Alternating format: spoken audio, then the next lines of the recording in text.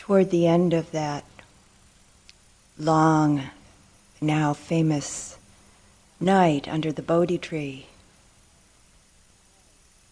and after Mara, the personification of all of the dark and potentially obstructive forces in the mind, had let fly the poison arrows of aversion, desire, and delusion at Siddhartha Gautama. The arrows that Mara hoped would stick and, of course, then distract Siddhartha from his clarity and strength of his great vow and courageous determination to fully awaken. Mara shot the last arrow that was left in the quiver, accompanied with the words, "What makes you think you have the right to be sitting here? What makes you think you have the right to be sitting here and how you are sitting? Just who do you think you are anyways?" And the just about to be Buddha, the Bodhisattva, protected within the great strength of his mindful presence, which was enlivened by a keen interest and a sense of investigation, exploration, accompanied by clear discernment. This about to be Buddha, supported by the tremendous energy of his determination and flow of an effortless effort, imbued with a refreshing joy, balanced with the deep power and cool ease of an unwavering, undistracted mind. Siddhartha Gautama sitting under the bo tree that very night with unshakable stability, with an evenness and balance of receptive presence, as though he were an immovable mountain. With all of these qualities, these factors of mind and heart perfectly in place, in response to Mara's challenge, the Bodhisattva, with his amazing grace, simply reached down and touched the earth with the fingertips of his right hand, letting Mara know that the earth was bearing witness to his right to be sitting where and how he was. And Mara was defeated, never ever again to return to the Buddha. And so we sit, maybe not always quite like the Buddha, but we sit, we practice. We sit and we walk, practicing here in this retreat, over these weeks, over these months. And all of you, all of us, have practiced and will practice in other places, at other times, alone and with other beings. Our aspirations and determination are sometimes quite strong, quite clear, sometimes paling, probably sometimes even forgotten, and certainly many, many times remembered. As we do practice over the years, through this lifetime, the 7 qualities or factors of mind, factors of mind and heart that were so perfectly matured, unfabricated, unprompted, we could say, and at that amazing point in time, all perfectly in place, within Siddhartha that night under the bo tree, as we practice, these qualities or positive factors of mind continue to grow, continue to deepen, mature, and be known within ourselves. It's inevitable, actually, that this happens if we keep practicing. This evening, we'll touch into these qualities, or what are called the 7 factors of enlightenment. Mindfulness, investigation and discernment, energy, effort, joy, concentration, tranquility or calm, and equanimity. All of these qualities, these factors, have been discussed in various ways and from various perspectives over these weeks and months. This evening I'd like to touch in and explore with you from 2 related perspectives. That of our direct experience and our cultivation or prompting of these qualities through our own ongoing practice. As you've all been engaged over these last weeks and months. And from the perspective of the experience of their unfabricated, unprompted presence as aspects of the mind, the heart, of non-clinging, as aspects of the liberated mind, the liberated heart, the factors of enlightenment. One of the things that Sayadaw U Pandita said that has been a touch point and a really important reminder for me over the years, something I'd like to share with you. He said that most people think that everything begins here, and he would point to his head and tap his head. And then he would say, but I've been checking for a long, long time. And I found that everything begins here. And he'd touch his chest at the heart center and kind of thump himself on the chest. Everything begins here, he said. So I checked around for a while, and it seems so. Krishnamurti had another way of expressing it. He said, meditation is one of the most extraordinary things. It's not an intellectual affair. But when the heart enters into the mind has quite a different quality. This meditation can't be learned from another. You must begin without knowing anything about it and move from innocence to innocence.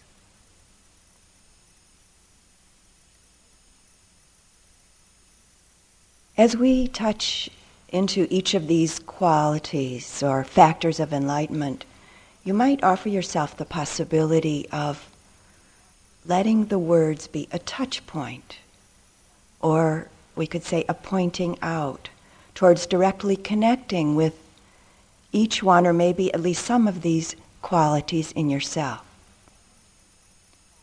which from my own experience is facilitated by what we might call listening from the heart, not from the head. And I've also found that it's helpful to relax in the listening. Relax into the body. Taking just a moment or two to really deeply relax. From head to toe. Dropping into the body with a bright attention and deeply relaxing in bright alertness at the same time. Letting the whole body, the mind, the heart, deeply relax into simply hearing.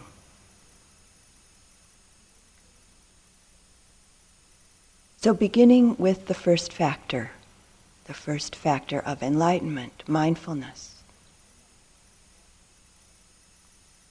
Mindfulness can be called the active aspect of awareness. It's a non-judging, non-manipulative, non-grasping, non-rejecting orientation to the present moment's experience. At its best, it's a purely receptive relationship to whatever phenomena is presenting itself in the present moment. Mindfulness doesn't think, I'm doing this or I'm doing that. The moment we think, I'm doing this, we become self-conscious, we could say. We create or recreate the self. We're living in an idea, the idea of I, the idea of me. This factor, this quality of mindfulness is about living in the action, living in the present moment's experience. In a sense, we forget ourselves. In a sense, we lose ourselves in what is. And so there's just what is, without anything added or needing to add anything, without taking away or needing to take anything away of the present in the present moment's experience. Mindfulness connects. It connects firmly, it connects strongly with a constancy. It connects steadfastly, we could say, with the object, with what is, establishing itself within some immediate aspect of our body-mind experience. Mindfulness is the mental factor by which we remember, or if we take that word apart, we remember. We really connect to things. We connect to our experience. Mindfulness doesn't kind of float or skim along on the surface of things. It touches deeply into the object, thoroughly aware of whatever it touches. And at the same time, it's not a fixed or sticky connection. It's a clear, fluid connection that lights on the object just long enough to know it. Mindfulness clearly comprehends whatever it connects with. In any given moment, it might be mindfulness, contemplation of the body, in the body. Mindfulness of our experience in the physical body.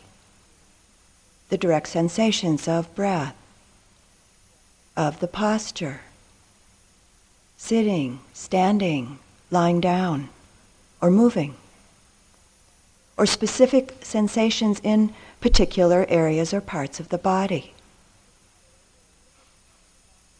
In another moment, there could be mindfulness of the feeling tone of experience, the pleasant or the unpleasant or the neutral feeling tone, meaning the mental experience of, for instance, of the pleasantness or unpleasantness of any given physical sensation. Contemplation of the feelings in the feelings. Mindfulness connects directly with the consciousness or knowing, the bare awareness aspect of our experience, which at times, and maybe quite often, may almost immediately be colored or modified by various mental factors. For instance, we go into the marketplace. Taos, where I live, is a great place to window shop. and especially for one that tends towards the greed type, like myself. Many beautiful things. Seeing, window shopping, seeing, just seeing. Shapes, colors, bare awareness, bare attention. And then the coloration of leaning into, of wanting, greed, coloring the moment's experience of seeing, or the marketplace of our inner world of meditation, a moment of deep calm, a mindful moment of directly knowing this calm. No thought about it, just it as it is. Just tranquility, just calm. Maybe followed quickly by grasping, wanting it never to leave, for instance.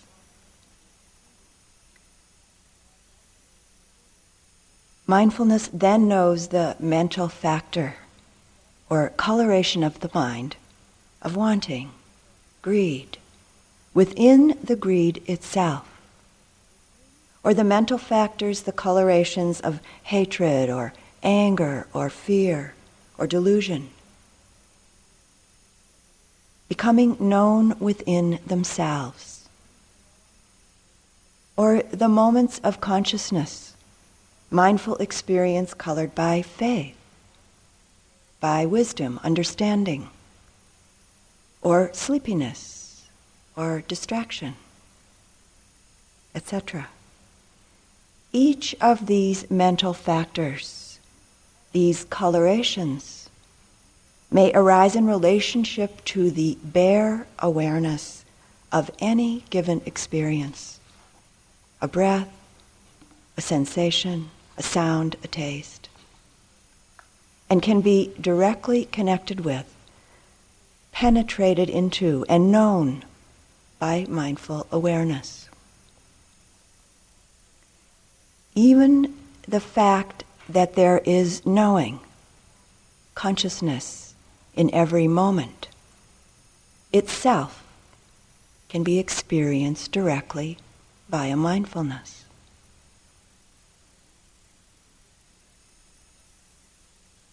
In the Abhidhamma, the very detailed and precise treatise on Buddhist psychology, there are quite a number of different types of consciousness listed and described.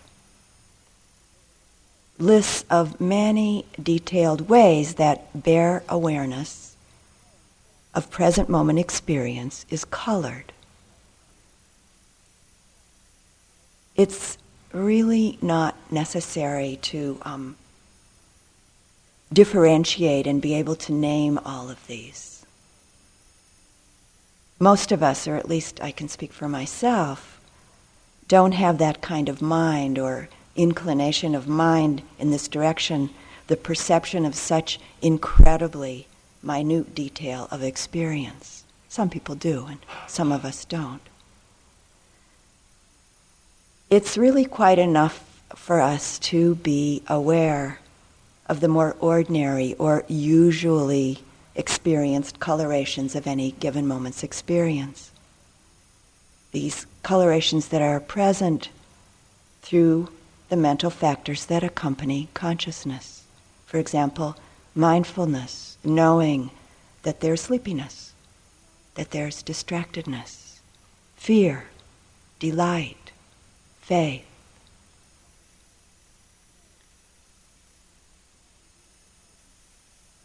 And again, the essential nature of mindfulness is that there's no attitude of judging, no attitude of discriminating between right and wrong, good or bad. Within mindfulness itself, there's no grasping, no rejecting, no manipulation of experience.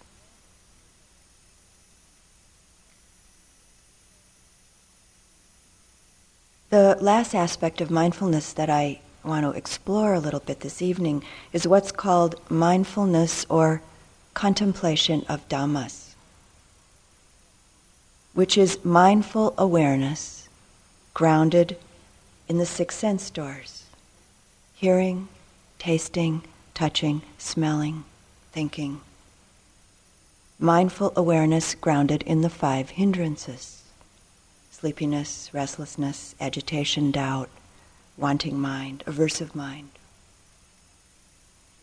And mindful contemplation of Dhammas grounded in the 7 factors of enlightenment.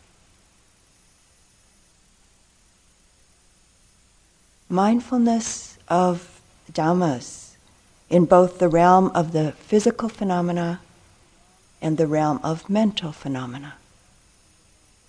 Dhamma, or the Dhammas, in this case could be translated as the truth, the way of things, the natural laws.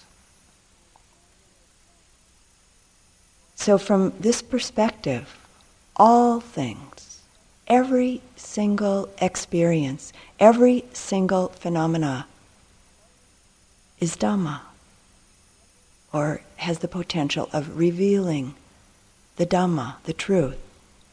Each and every, all of it, holds the truth.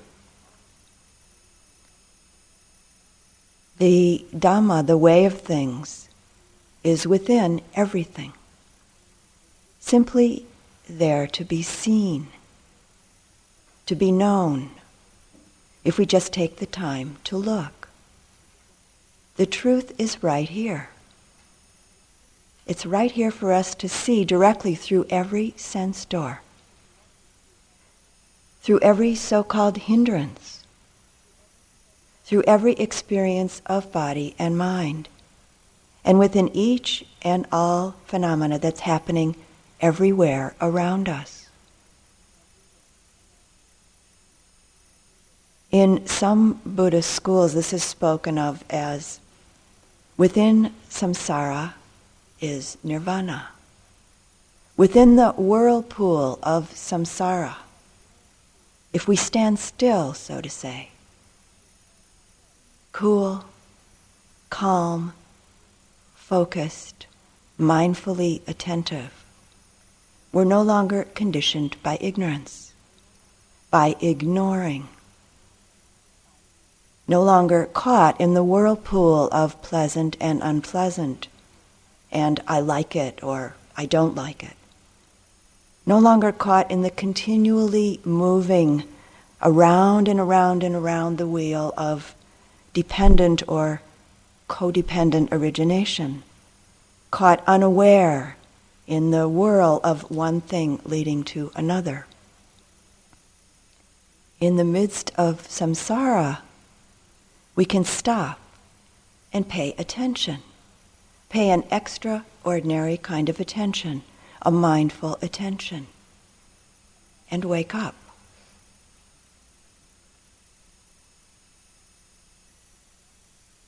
Mindfulness of Dhammas is the non-judging, non-manipulative, non-grasping, non-rejecting, radically receptive relationship to all of our body-mind experience, whatever phenomena is present in our field of awareness.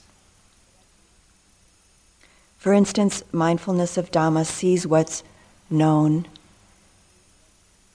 in relation to the first noble truth, the truth of suffering.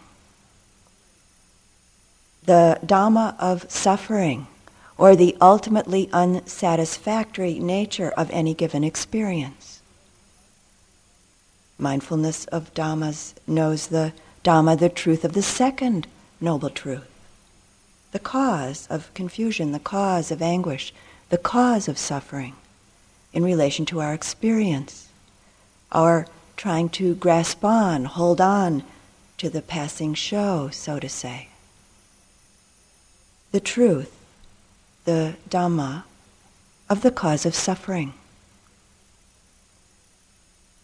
And mindfulness knows the Dhamma, the truth, of the third noble truth, the momentary or sustaining ending or elimination of suffering in relation to our life, here and now, in any given moment. The letting go, relinquishing the grasping, letting life simply live through us, as it quite naturally does. The Dhamma, the truth, of a momentary or sustaining end of confusion, anguish, the end of suffering. These knowings can and do arise, actually, at any given moment of mindfulness, in any moment of what is sometimes called truth-discerning awareness.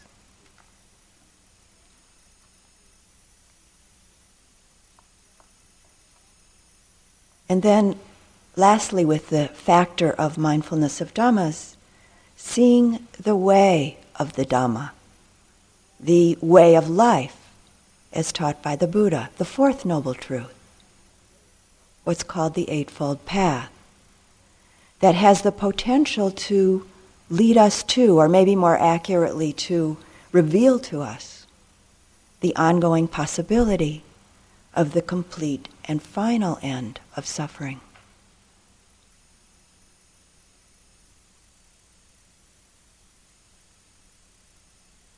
I sometimes think of mindfulness as magic.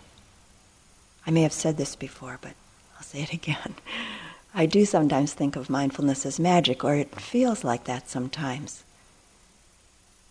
It's not the magician's magic that creates illusion and then pulls us into the delusion of this illusion. The magic of mindfulness takes us out of the illusion, out of delusion, directly into reality. Without it, without mindfulness, we're bound. We're imprisoned in the assumed appearance of things, and then caught in our reactivity to these assumed, not clearly seen appearances. And we suffer unnecessarily in this believed unreality.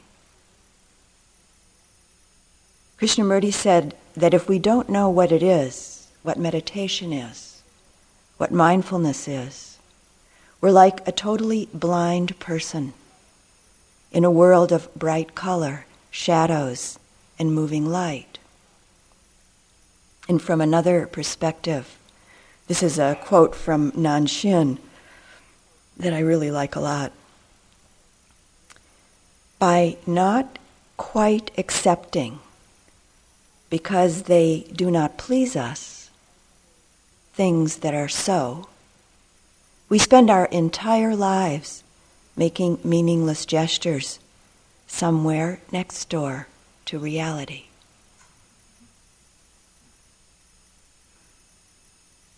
So the first factor of enlightenment, mindfulness, our relationship to this quality of awareness as a factor of enlightenment is that we know when mindfulness is present within us, or when it's not present within us.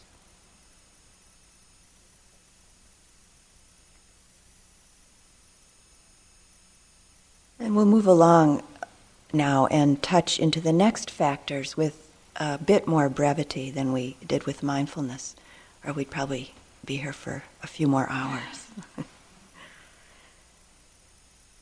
The next factor of enlightenment being investigation or exploration, which I've actually somewhat included in the previous discussion of mindfulness. It's the activity, we could say, of mindfulness. It's the light of knowing, the activity of discernment, truth-discerning awareness, the lamp of understanding. Investigation penetrates penetrates things right into their particular individual essence. It illuminates the object. We see the object of our mindfulness clearly. Investigation eliminates bewilderment. I'd like to share a personal experience with you, both as a metaphor and as a direct experience of this factor of investigation. Over the years, I've done a number of portraits of various people in clay sculptures, portrait sculptures. So the person is sitting in front of me, and I see a face. I see a head. In order to create a likeness of this person in clay, there's a tremendous depth of mindful investigation that must take place. For instance, eyes. What's an eye? Taking a very deep and ongoing mindful look at the eye. This eye, not the me eye. There's a shape. There are many shapes as we look carefully. Each shape or part of a shape is in relation to another shape or part of another shape.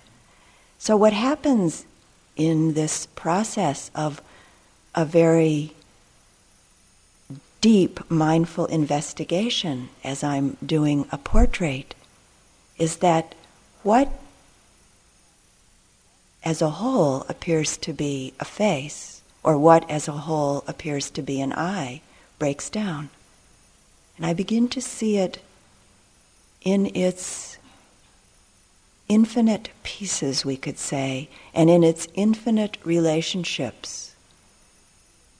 And as I see it, and the seeing goes through my body, so to say, into my hands, and comes out in the sculpture, an eye appears out of all of these infinite seen relationships.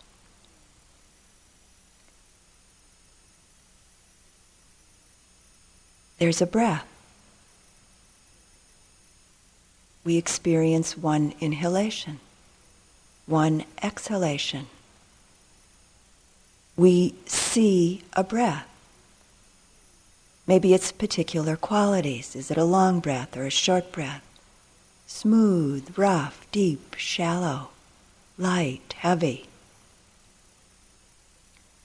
We know directly when a breath comes.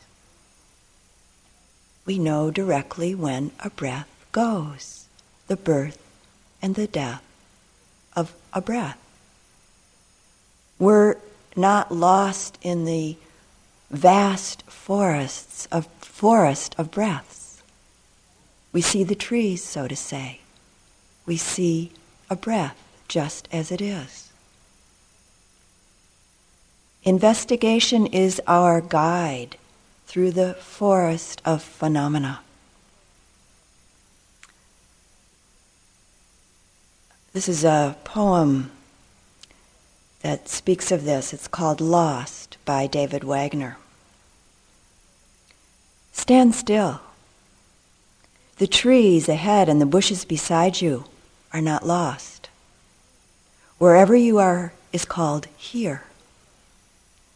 And you must treat it as a powerful stranger.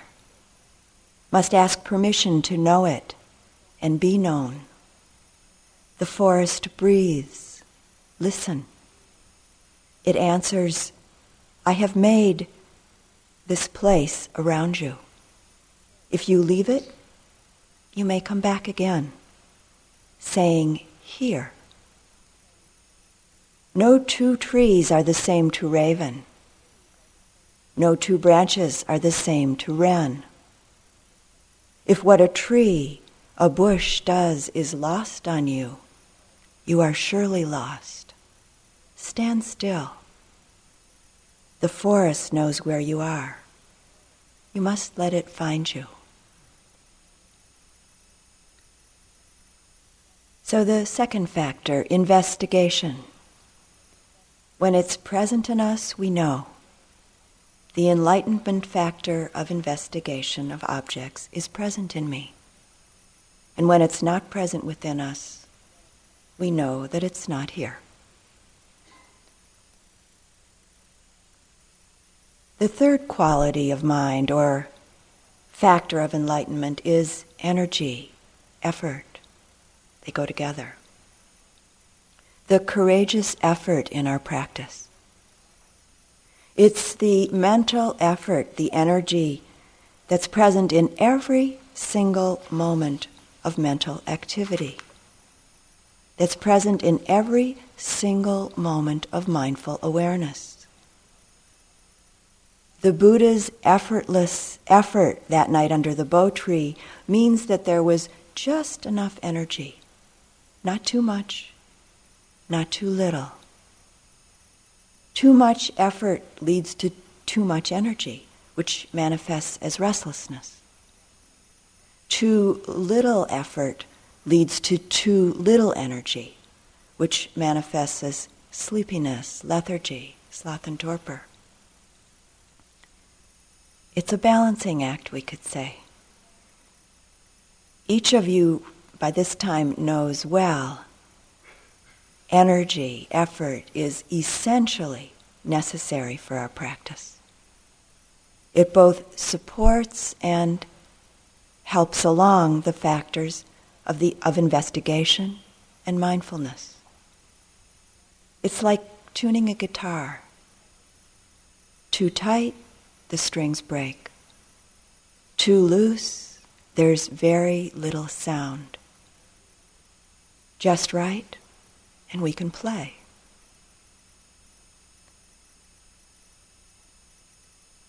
In the classical teachings, energy is described as manifesting in meditators as non-sinking, non-collapsing.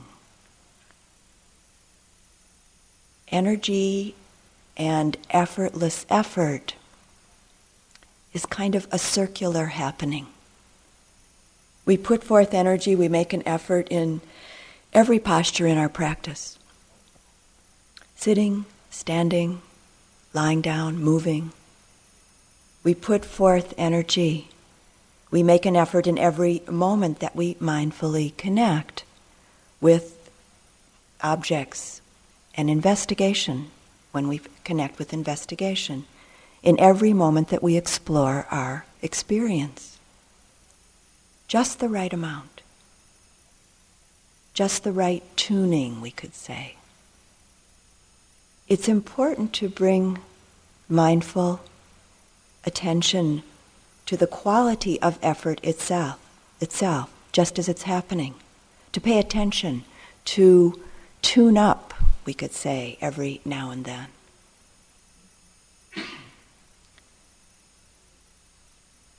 Whenever there's just the right amount put forth, then this energy, this effort creates more of itself. And we enter into the circle of sustaining energy, an effortless effort in our practice. There's no meditation practice. There's no fruit of practice without making an effort, without using energy. The Buddha tells us that when the enlightenment factor of effort, of energy is present, one is to know the enlightenment factor of effort, of energy is in me. When this enlightenment factor is absent, one is to know that the enlightenment factor of effort, of energy, is not in me. The fourth factor of enlightenment is joy, sometimes called rapture. We could call this joy a lightness of being, a refreshment, and lightness of being.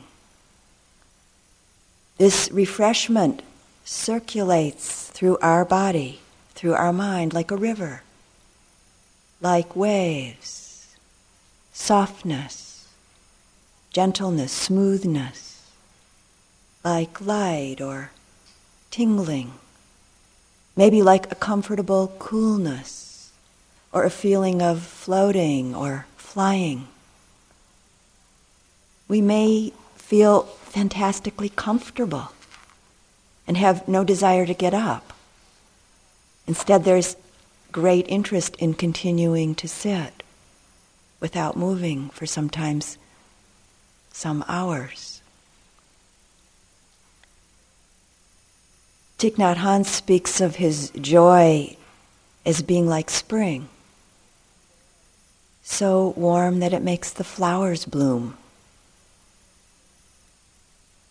With joy, we feel energetically lightened, agile. We feel well in the midst of whatever phenomena is presenting itself. We really, truly feel well in the midst of any given experience. We feel imbued with this refreshing lightness of being.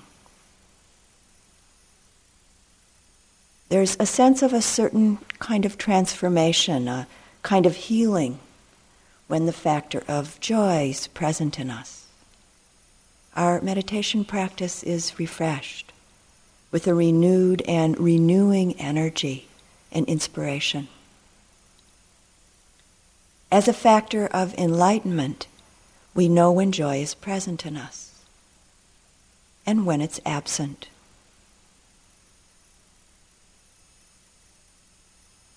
The fifth quality or factor of enlightenment is calm, tranquility. We feel composed, a smoothness, a quietness.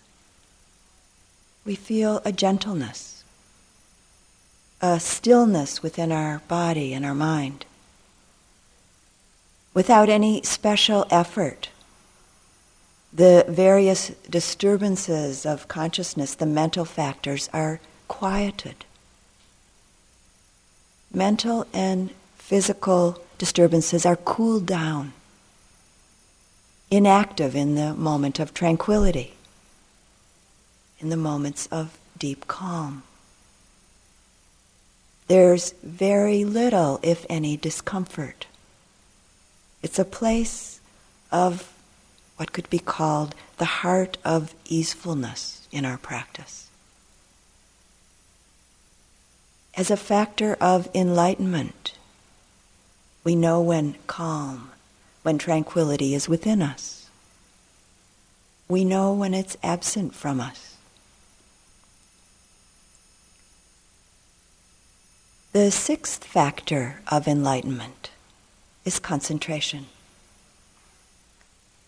The mind, the heart of non-distraction, non-dispersion.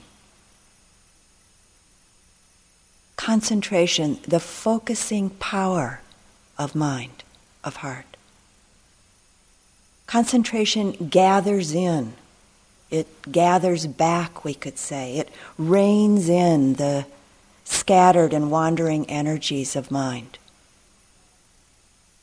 It's the capacity of heart, of mind, to stay with and to sink into the object. Just deep enough, just long enough as it's appropriate in order to see clearly.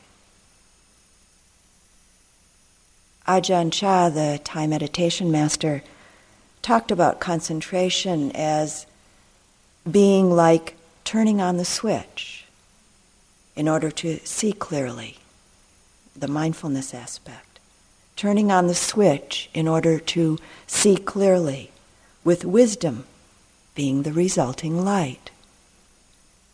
He spoke about concentration being the empty bowl, mindfulness the food that fills it, making the meal of wisdom. This is from Yanagi, a Japanese Zen philosopher who wrote the book The Way of Tea. He said, "They saw. Before all else, they saw. They were able to see. Ancient mysteries flew from this wellspring of seeing."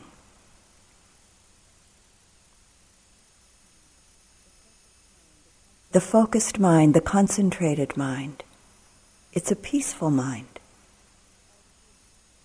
As this cohesive capacity or factor deepens, as it develops, as it matures, one experiences more calm, more tranquility, more refreshing joy. As a factor of enlightenment, again, one knows very directly, very clearly, the enlightenment factor of concentration is in me.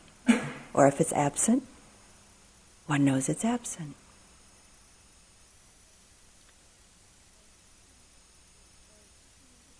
So, touching into the first 6 factors of enlightenment: mindfulness, investigation, energy, effort, joy, and concentration.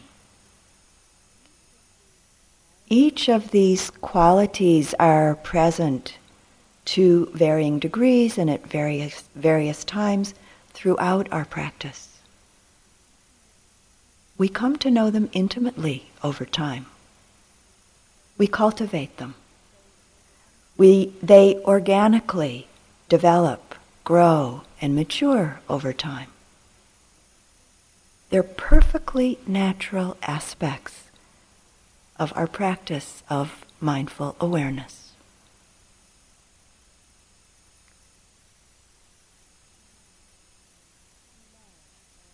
The last and 7th factor of enlightenment, or quality of enlightenment, is equanimity.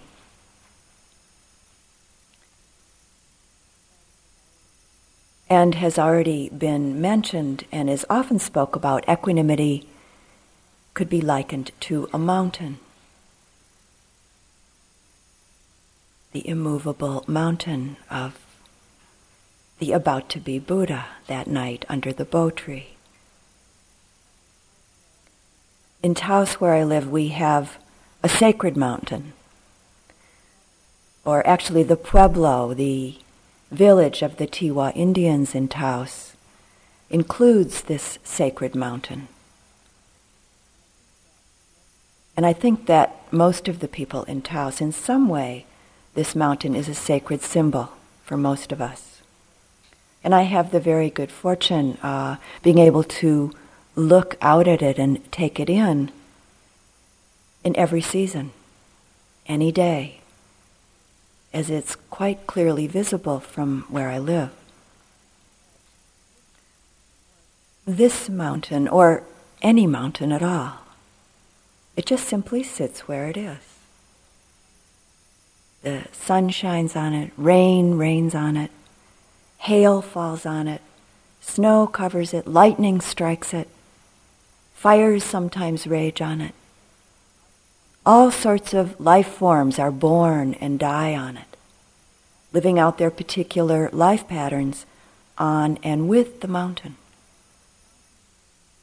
The mountain remains unwavering, unshakable. The mountain of radical acceptance. The mountain of equanimity. It itself is alive energy. In itself. It appropriately sustains and supports the activity that it's intricately and intimately connected to. And all of this happens with the amazing grace of impartiality and balance.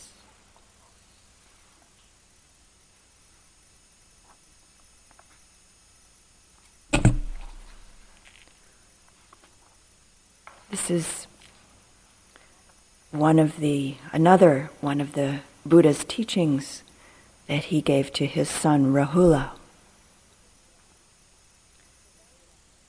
He said to Rahula, "Develop a state of mind like the earth, Rahula. For on the earth, people throw clean and unclean things, dung and urine, spittle, pus and blood, and the earth is not troubled or repelled or disgusted.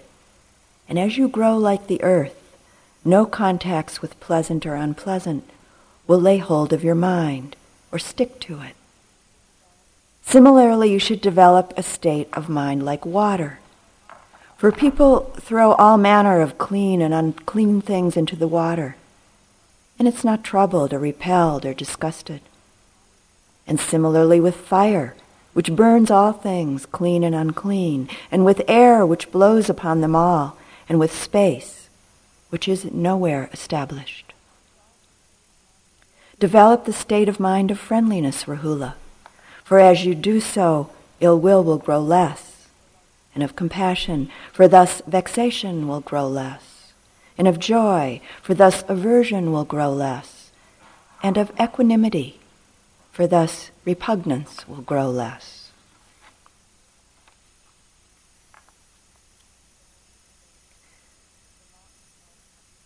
The mountain of equanimity doesn't cling on to. It's not attached to. It lets life live through itself. And I wanted to just read a little bit of a poem that I already read, just the very end of it. This is the poem Hokusai Says by Roger Keyes. Just a small piece, a good reminder. Contentment is life living through you. Joy is life living through you. Satisfaction and strength is life living through you.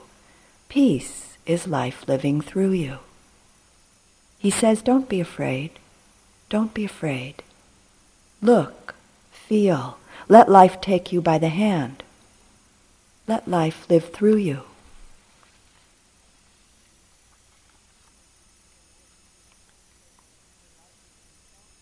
The enlightenment factor of equanimity isn't indifference.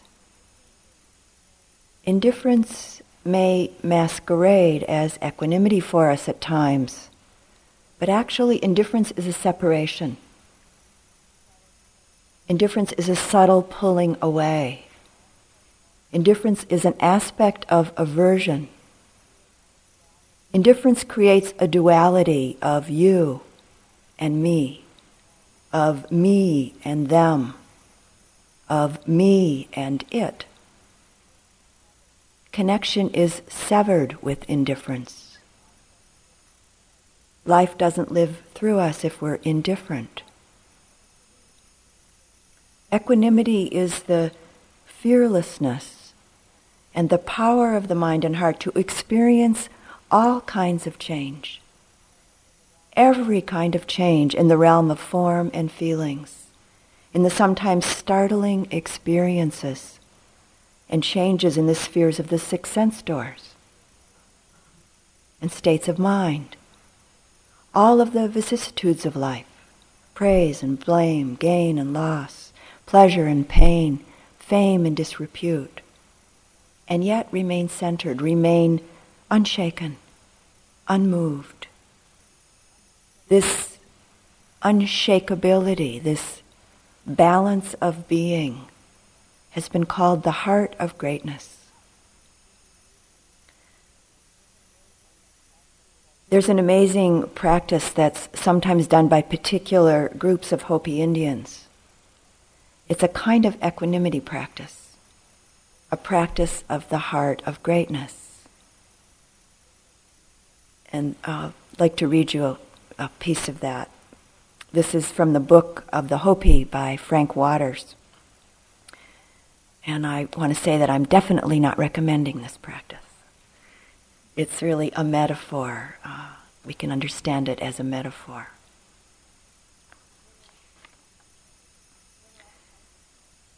There were all kinds of snakes, rattlesnakes, big bull snakes, racers, sidewinders, gopher snakes, about 60, all tangled on the floor. The singing stirred them. They moved in one direction, then another, looking over all the men in the circle. The men never moved. They just kept on singing with a kind expression on their faces. The snakes began to roll on the sand, taking their bath. Then a big yellow rattler moved slowly toward an old man, singing with his eyes closed, climbed up his crossed legs, coiled in front of his breechcloth, and went to sleep. Pretty soon this old man had 5 or 6 snakes crawling over his body, raising their heads to look at his closed eyes and peaceful face, then going to sleep.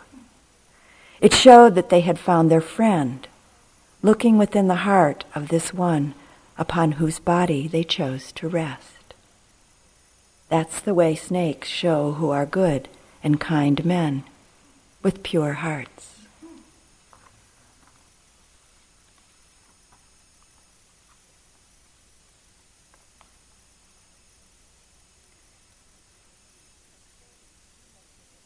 Until equanimity is truly matured, we lose and regain our balance over and over and over again.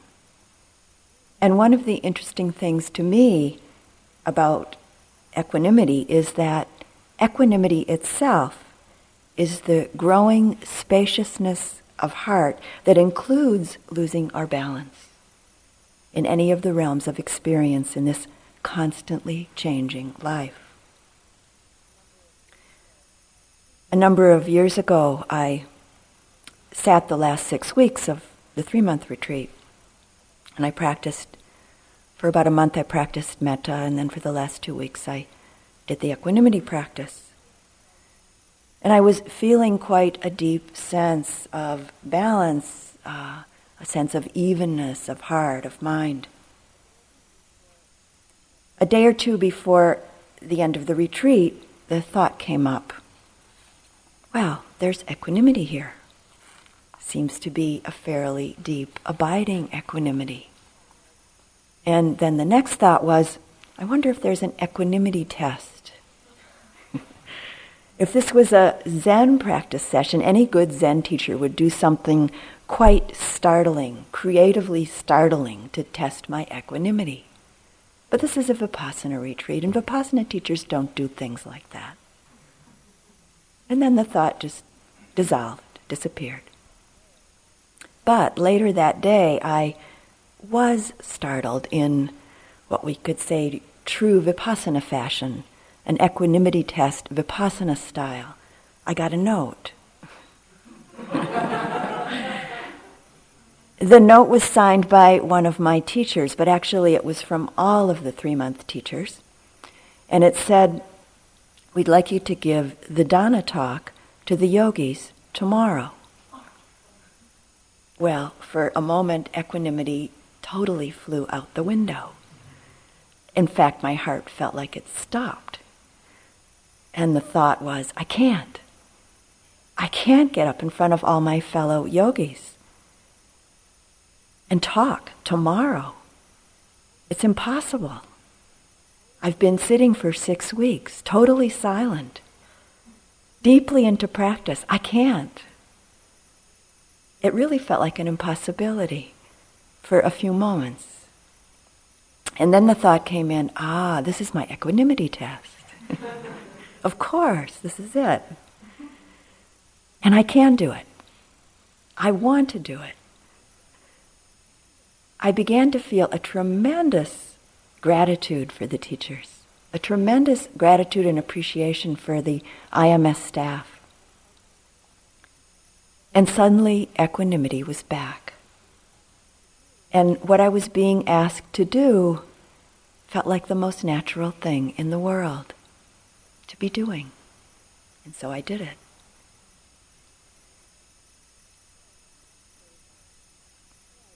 There's a prayer that I like a lot. It's actually, I think, called the equanimity prayer.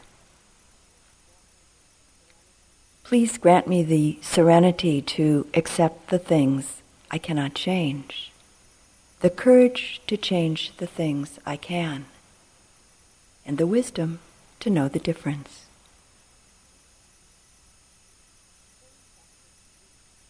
And so we practice. We prompt the quality of equanimity directly as one of the divine abidings, and the instructions will, for that divine abiding will be coming up this coming week. We remind ourselves over and over and over again that things are as they are. That each of us are the heirs to our own karma, and that our happiness or our suffering depends upon our actions, not upon our wishes. We remind ourselves to accept things as they are, and to be undisturbed by the changes, the comings and the goings of experience, the beginnings and the endings of events, the arising and passing of life itself. We practice vipassana. Again and again and again we see how it is. And slowly this heart of greatness grows and develops and matures. The wisdom of equanimity begins to live through us more and more often, unprompted. When the enlightenment factor of equanimity is present, we know. The enlightenment factor of equanimity is present in me. When it's absent, we know. The enlightenment factor of equanimity is not in me. Each of these 7 factors, mindfulness, investigation, effort, energy, joy, concentration, tranquility or calm, and equanimity, are their own strands, each with their own particular qualities, with each strand being intrinsically interrelated and reflective of every other strand. In any moment, each and all of these threads can arise and weave together within the boundlessness, within the clear light and spaciousness of mindful awareness. In any moment, the tapestry of each and all of the factors of enlightenment just are. They just are, unprompted, unfabricated. They just simply and naturally are. When in our practice, in our life, we experience moments of freedom from suffering. These factors of enlightenment just simply and naturally are. In a moment of pure presence, in the isness of life, the perfectly natural moments of purely, directly, and simply being, not clinging to anything, just simply, purely, directly being.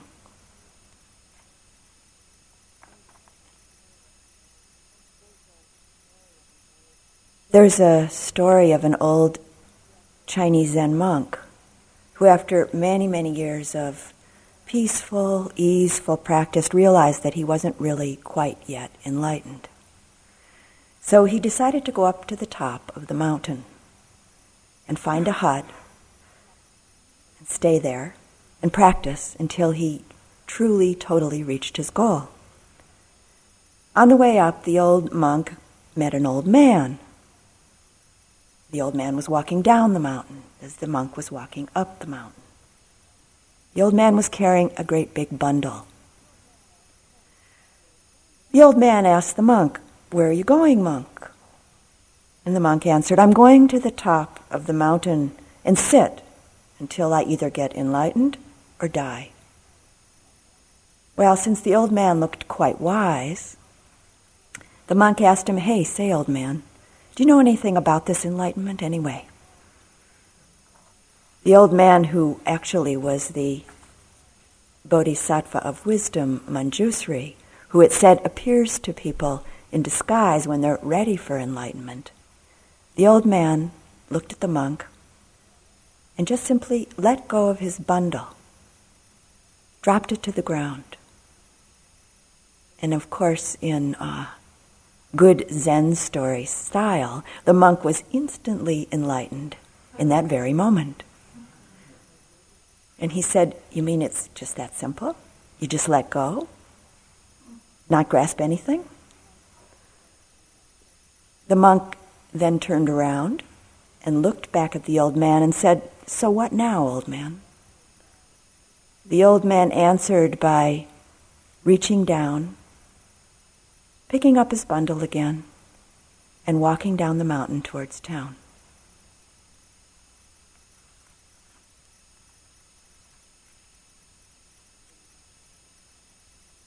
In not true Zen style, I want to say the Eightfold Path. I'd like to close with a quote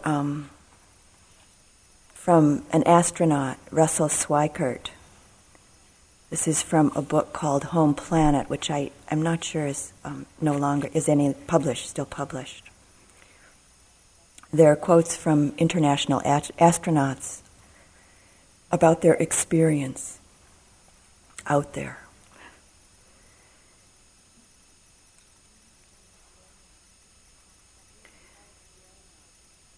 You recall staring out there at the spectacle that went before your eyes, because now you're no longer inside something with a window looking out at a picture. Now you're out there, and there are no frames, there are no limits, there are no boundaries. You're really out there, going 17,000 miles an hour, ripping through space, a vacuum, and there's not a sound. There's a silence the depth of which you've never experienced before. And that silence contrasts so markedly with the scenery you're seeing and with the speed with which you know you're moving. And you think about what you're experiencing and why. Do you deserve this fantastic experience? Have you earned this in some way? Are you separated out to be touched by God, to have some special experience that others can't have? And you know the answer to that is no. There's nothing you've done to deserve this, to earn this. It's not a special thing for you. You know very well at that moment, and it comes through to you so powerfully that you're the sensing element for man. You look down and see the surface of that globe that you've lived on all this time, and you know all those people down there, and they're like you. They are you, and somehow you represent them. You're up here, the sensing element, that point out on the end, and that's a humbling feeling. It's a feeling that says you have a responsibility. It's not for yourself. The eye that doesn't see doesn't do justice to the body. That's why it's there. That's why you're out there. And somehow you recognize that you're a piece of this total life. And you're out there on that forefront, and you have to bring it back somehow. And that becomes a rather special responsibility. And it tells you something about your relationship to this thing we call life. So that's a change. That's something new. And when you come back, there's a difference in that world now. There's a difference in that relationship between you and that planet, and you and all those other forms of life on that planet. Because you've had that kind of experience. It's a difference. And it's so precious.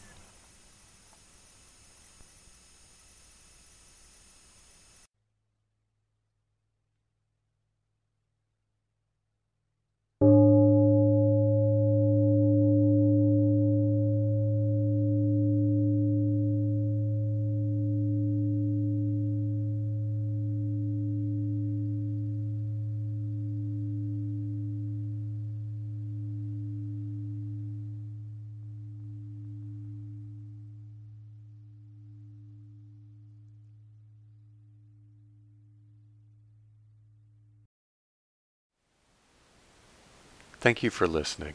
To learn how you can support the teachers and Dharma Seed, please visit dharmaseed.org/donate.